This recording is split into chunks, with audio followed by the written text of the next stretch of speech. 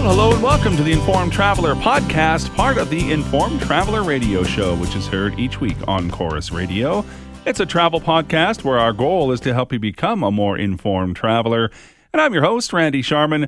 On this week's podcast, in about 10 minutes, we're going to talk with travel writer Debra Smith and get some insight on a couple of hotels in New York City from the Library Collection brand of hotels, namely the Hotel Giraffe and the Hotel Elysee, both conveniently located in Midtown Manhattan. And have you ever wanted to know what it's like to go skydiving without having to actually go up in an airplane? Well, now you can with a company called iFLY. They're located all over the world, including one in Calgary. So we'll chat with the general manager of the Calgary location a little later in the podcast. But first, let's check in with travel expert Onanta Forbes, who joins us each week to review some of the travel news headlines and get her travel tip of the week. Well, last week, if you recall, we chatted with Onanta when she was in Croatia. But she's back home, and she joins us now to share her last few days in Croatia and to tell us how the journey was coming home. You can follow her on Instagram, Facebook, and Twitter at Onanta Forbes. OnantaForbes.com is her website. Hi, Onanta. Hi, Randy. How are you? I'm well, thank you. Are you glad to be back from your adventures in Croatia? It was an amazing adventure, and I loved every minute of it. I have to say, though, it's always nice to come home and sleep in your own bed. That's what everybody says. If you just take your bed with you, and then... Yeah. Anyways, last week we chatted, you were actually in Croatia, and there was a couple days left on your tour. So let's pick up where you left off and finish up your last few days of your adventures in Croatia. So we stayed in Zagreb for our last 2 nights. It's the capital of Croatia. It's quite breathtaking with its 18th and 19th century architecture, and the city is just made for strolling around. It has a huge, Croatia in general has a huge coffee culture, so there's lots of coffee bars and museums and galleries. Very cultural and stuff. It has theaters and concerts and cinema. And summer is the time when the residents of the city leave Zagreb, so we didn't have to contend much with crowds, and it was almost empty. One of the sites that you must see, and we went to see, is the Church of St. Mark. It's 13th century, and it's got these great colorful tiles on their roof, and they have the coat of arms of Croatia, Dalmatia, and Slavonia. It's, as I said, the city is known for its museum, and it's a perfect place to soak up the Croatian culture. We actually stayed at the Esplanade in Zagreb, which is one of the most famous buildings in Zagreb. It was built in 1925 to accommodate the passengers of the Orient Express train on their route from Venice to Istanbul. The train station is still right behind the hotel. And from there, we were able to walk to key attractions. The city is really lovely as far as it's laid out with parks and woodland.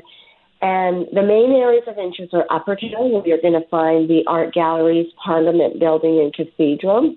And in Lower Town, you'll find the museums, open-air markets, the Croatian National Theater, and lots of trendy boutiques if you're a shopper like me. Mm-hmm. One of our excursions was outside the city in the Croatian Highland regions. We went to a 13th century castle. It was like a fairy tale castle. It was about an hour from Zagreb, but what struck me was nobody was there. It was almost like nobody knew about it.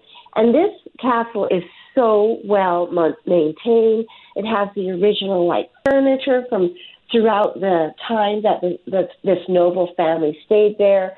So it's always good to kind of go outside the path of everybody else is going, and you can really find treasures such as this. Mm-hmm. Is it easy to get around Zagreb? You mentioned is it a big city, but depending on where you're staying, I guess you can probably walk to a lot of the sites and museums and things you want to see. Yeah, you bet you can. It's the biggest city in Croatia, and they are the only city in Croatia that has trams that take you throughout downtown and within the city. So you can definitely hop on a tram or get a taxi. We walk, though. We like to walk, and it was easy to walk. Nice. Yeah, really easy.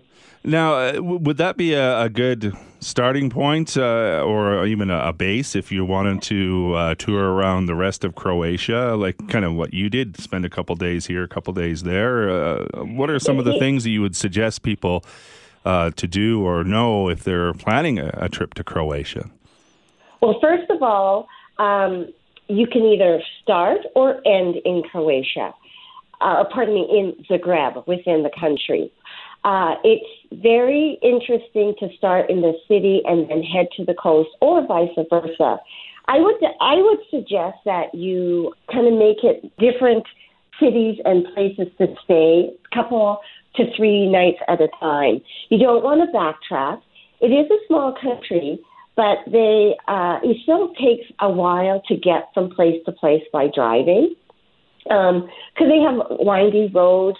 And actually, just a fun fact, when we were there, they opened up this bridge that actually allowed travelers not to have to go through Bosnia-Herzegovina, which would add on 20 minutes to your trip. Plus, you have to show your passports and queue up to go through tolls as well as through the border crossing. So that will definitely help passengers or clients travel from north to south with little less time. It's fun to go to the islands, but you don't want to backtrack back and forth. And I think it's nice to either end up in Dubrovnik or Zagreb, like I said. And Dubrovnik's just such a beautiful city. And most of your tours, they were escorted tours, which I think if you've never been to a country like Croatia, it's probably a good way to go, right? Oh, yeah. I really like hearing the history and the background of the country and kind of getting a feel of the country, because definitely you can, take a guidebook. But when somebody lives there, they know, they kind of gauge what your interests are and they'll cater to it, and as far as your preferences and such. So I would recommend to work with your travel professional, because they are in contact with people that are right at the destination and can give really good advice and informed ideas of what to do. And now, getting home, you flew from Zagreb to Frankfurt, I believe. Is that how you got home? And then from Frankfurt back to Canada? Right. So we did exactly that. So we flew with Croatian Airlines from Zagreb to Frankfurt. Pretty seamless. They check your ArriveCan to make sure that you filled it out before we left ArriveCan. And then we got into Frankfurt. We had ample connection time. So we had up to 3 hours before we caught our flight to Frankfurt, or from Frankfurt to Calgary. And then our no problems with getting from one gate to another. And also, very good news, our luggage came back with us. Well, that's good news, too. There's been lots of stories about the ArriveCan app. You mentioned that. Any issues or anything like that with Canada Border Services or anything like that? No, it was pretty straightforward. You can complete your ArriveCan within 72 hours of departure from your destination. We found it a really straightforward process. If you're fully vaccinated, you don't need to upload your proof of COVID booster vaccine. And then they'll ask you to enter a document, an official travel document for ID, like your passport, birth certificate, or Nexus card. And then when you successfully complete your ArriveCan submission, you're going to get a receipt with a 6-character receipt code. And that's proof that you've successfully completed your submission. And keep in mind that you could be randomly selected on the border testing surveillance program on arrival in Canada. So this is my tip for this week is have your phone on, because within 15 minutes of completing customs declaration, those who are chosen for the random testing will receive an email notification, and that email will contain information to help arrange for your COVID test with the testing provider in our region. And then also, that happened to my partner, but he didn't have his phone on. So he got home and he realized he had to go get the test, and it was set up through Switch Health. So he had to call Switch Health. The Switch Health person said you can either go back to the airport or you can do it with a pharmacy, but you have to have access to a camera so that they can see how you're doing or conducting the test. And then they give you the test, and they package it up in a Purolator envelope, and we have to drop it off at Purolator. Wow. Yeah. And so my other tip is keep your phone open too when you're traveling, because airlines are now telling you when there's gate changes, when there's delays, via text or via email. You do have to be very aware, especially in today's environment, that changes could occur. Mm-hmm. For sure. Did you have to wear a mask, by the way, on the plane, on the flight in Europe? Yes, we did. We had to definitely wear it from Calgary to Frankfurt and back again. In Frankfurt, you didn't have to wear it as you were transiting the airport. You could if you wanted to, but it wasn't mandatory. And you did have to wear masks on the flights between Germany and Croatia and vice versa. Again, in Croatia, it was mandatory to wear your mask at the airport. Got it. Well, it sounds like a fabulous trip. I want to go to Croatia now. You can follow all the photos and stories with Onanta Forbes on Instagram, Facebook, and Twitter, or you can check out our website, onantaforbes.com. Welcome home, Onanta. We'll chat with you next week. Take care.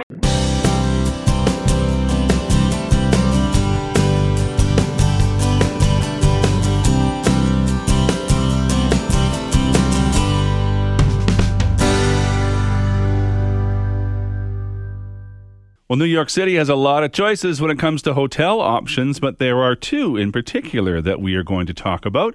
Both are conveniently located in Midtown Manhattan, the Hotel Elysee and the Giraffe Hotel. So joining us now to tell us more about them is travel writer and luxury hotel reviewer Debra Smith. Her website is wheretolady.com. Hi, Debra. Hi, Randy. How are you doing? I'm good, thank you. I love New York City and the area that we're going to talk about where these two hotels are located. They're actually part of the Library Collection brand of hotels. They're not that far from each other. The Hotel Elysee and the Hotel Giraffe. They're not that far in New York terms, right? Yes, exactly. They're about a half an hour walk between the two of them. But, New York is so packed with things to do and things to see that a half an hour walk can almost seem like a different world, I find. And I just love New York. I love that about it, that there's so many different things to see and do, and right around these two hotels. Yeah, well, let's talk about them. Let's talk about the Hotel Giraffe first. Interesting name. It doesn't look like a giraffe, or really isn't. Is it connected to the animal as a whole? Well, it's connected to the animal only insofar as the owner actually is fond of giraffes. And all through the hotel, as you walk around, and even in your room, you'll find giraffe images, you'll find giraffe bookends. Outside on the terrace, they've got about gee whiz, I think it must be almost a life-size giraffe sculpture up there in bronze, which is beautiful. And so there's that. That's really where that came from. And also the building itself is, sort of tall and lean. It's 12 stories, but only 73 rooms. So, a bit of a giraffe shape there, too. And it's not a big hotel. That's what makes it kind of nice by New York standards, right? Yes, it's very much a boutique hotel, and it's very cozy. The thing I really like about the Hotel Giraffe is that it's actually one of the few hotels that has balconies in New York. And for me, that's really the New York experience. You know, if you can just walk out on a little patio and open the windows and just listen to the street noise and people walking by. And, not to say that the hotel is noisy. It is not at all. It's super quiet. You close those windows and it's serenity in the extreme. But it's lovely to be able to let that street life come to you. Mm-hmm. So what are some of the things they offer there? Again, it's not a huge hotel, so I can imagine the amenities are limited as well. Well, I wouldn't say that they're, let's put it this way. They don't have an in-house restaurant, but there's one right next door that provides room service to them. And, of course, you're in New York, so you just walk out the door and there's a million restaurants. But just talking about the things that they do have, which I really like, is they have a lovely lobby. It's quite high, suitable for giraffes, spacious. And they have a piano bar in there, and so every evening they have, a wine and cheese sort of, you can come and drop in and listen to the piano player. It's really nice. And then they have, every morning they've got a continental breakfast is included. You can get passes to the New York Sports Club from them, so even though there's not a fitness facility right in the hotel, it's easy to access that. The usual things you'd expect, like free Wi-Fi and turn-down service. But, the rooms themselves are just gorgeous. They're done in, how can I explain that? They're sort of done in a earth tone colors with accents of red. Everything's very plush. And, it's beautiful. Is it true they have a wine and cheese reception? Yes, they do every evening. You just come in and you have a complimentary glass of wine and some little nibbles, and as I say, listen to the piano player. So it's lovely. Oh, cool. So now, not far, as we said, about a 30-minute walk from the Hotel Giraffe is the Hotel Elysee. Is there similarities between the two? Actually, they're both very different, and this is one of the things that I love about it. The Hotel Elysee is a very, very classic New York hotel. It was built in 1927, and it's not far from the theater district, definitely walking distance, and because of that, it's many, many people from the theater world have stayed there. Marlon Brando stayed there for quite a while when he was performing on stage. The Barrymores, Sidney Poitier. So there's a whole artistic ambiance there. Actually, Tennessee Williams actually lived there for 15 years when he became famous for Glass Menagerie. Oh, wow. Yeah, so it's got a really, really interesting past. And they've managed to retain that past. Like, that's the thing that I love about it. It says Hotel Elysee, and of course you're going to think immediately of Paris, and that's really what you feel like when you walk in there. There's only 100 rooms, but they all have this wonderful old world feel. So very different from the Hotel Giraffe in that regard. We're looking at damask wallpapers, velvets, things of that nature. It's very plush and, again, a Parisian feel. Lots of books, super comfortable lounge, great continental breakfast in the morning. You can just sit there and just linger and read your digital New York Times and just really enjoy. Well, let's talk a little bit about the location again now. Between them is about a half-hour walk. You mentioned this is kind of Midtown Manhattan area. So what are, like, I imagine you really only have to walk out the front lobby and there's all kinds of things going on and lots of things to see and do. I mean, it's New York, right? Yep. One of the things I love about it is the location for this hotel and the Giraffe as well. But for this particular hotel, you're very close to Times Square. It's easily walkable. So if you want to get into the theater district and go and see a play, this is a perfect place. Central Park, again, walking distance, just a couple of blocks away. Great if you have kids with you. And by the way, kids would love this hotel. There are a couple of reasons I can get into later. And just across the street is the Museum of Modern Art, so perfect for art lovers. Yeah. Great location. Yeah. Well, I always found in New York too, even if there's something you want to see that's at a distance, the subway is not that far usually from anywhere, really. Oh yeah, and the Elysee is close to like I think there's 2 subway stops just within like just a couple of feet, almost. So now you mentioned it's good for children. Why is that? Well, one of the things that they've retained there as part of the 1927 and onwards is they've got these beautiful murals, and they're kind of a Beatrix Potter sort of a look. So there's charming little animals and things like that, and gardens all painted, and that's when you're walking up the staircase, you kind of come upon it and go, wow, this is a beautiful, magical place. And they're very child-friendly there as well. children under 12 stay free if they're there with an adult, and they can supply cribs and cots for the younger ones. And they also have babysitting services from the Babysitters Guild of New York, which they also use at the Hotel Giraffe, too. Do you have a preference over either hotel? Gee whiz, they're both great for different reasons. As I mentioned before, I think I like the Giraffe for the balconies. Mm-hmm. And again, I think for that real New York feel and a real great getaway, and if you especially haven't been there before, just to soak in that atmosphere, I would maybe have to just ease the Giraffe just slightly over the Elysee. Well, there's a couple of hotel ideas if you're heading to New York: Hotel Elysee and Hotel Giraffe. The websites are ElyseeHotel.com and HotelGiraffe.com. And Debra Smith is a travel writer and luxury hotel reviewer. Her website, WhereToLady.com. Thanks, Debra. I love it. Okay, thanks.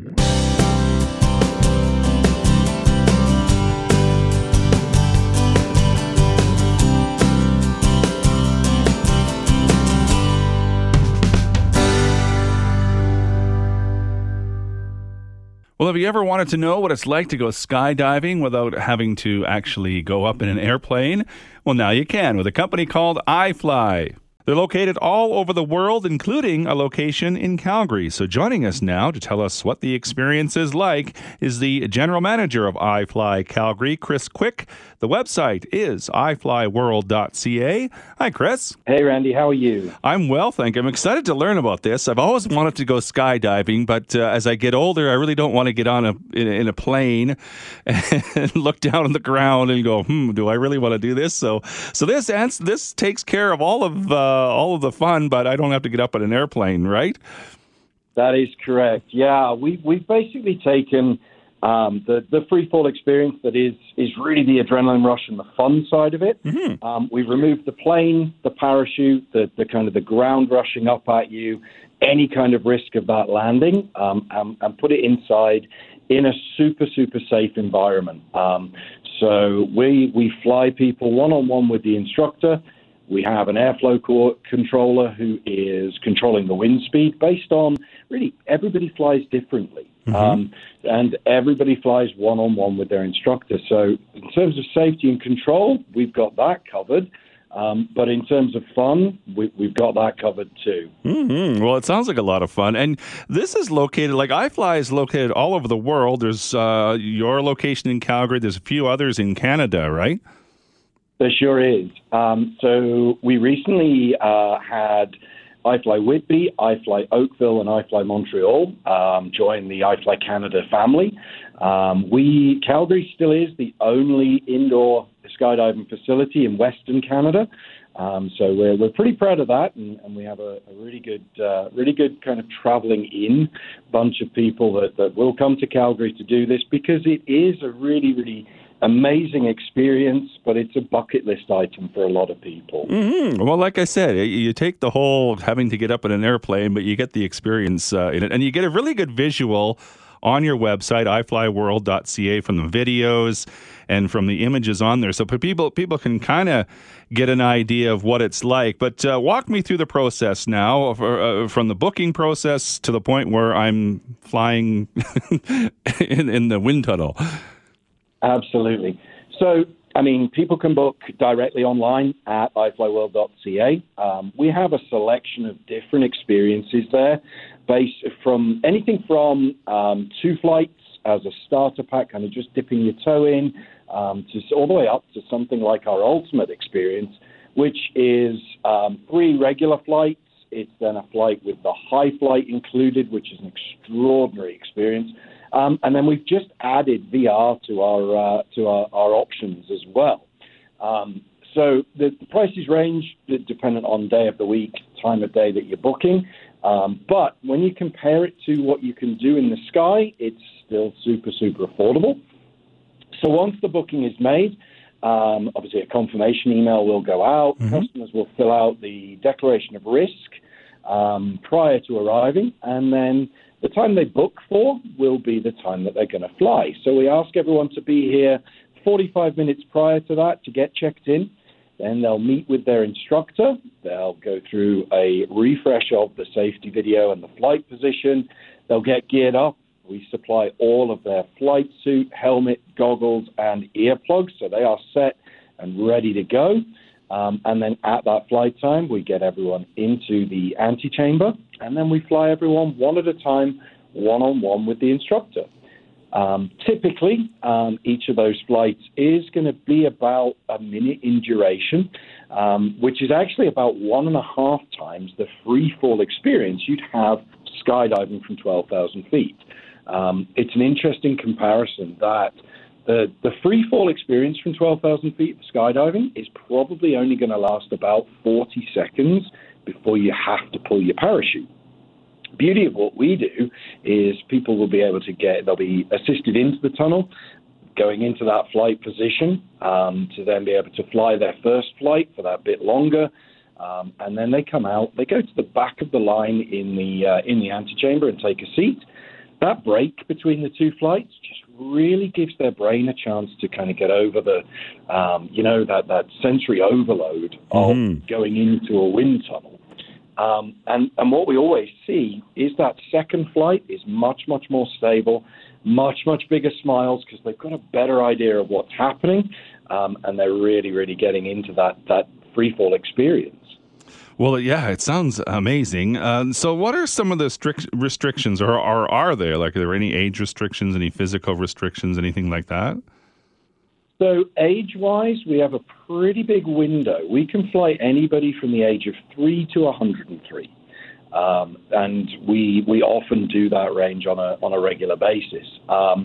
Physically, there is a weight restriction. Anybody over 300 pounds is not able to fly, and that's really a safety aspect because the higher the wind speed, at that, if there's a sudden body movement, it will change the flyer's direction, and we want to keep them safe as well as our instructors safe. Those are pretty much, other than anyone with heart conditions, anyone who's pregnant, we recommend they don't fly. There is some adrenaline involved here, and we don't want anybody to ever leave in worse condition than they came in. And then really, shoulder, neck, or back injuries. If anyone's dislocated their shoulder before, we definitely recommend they don't fly. Again, because of that flight position where you are flying on your belly, very much similar to a front float in a swimming pool.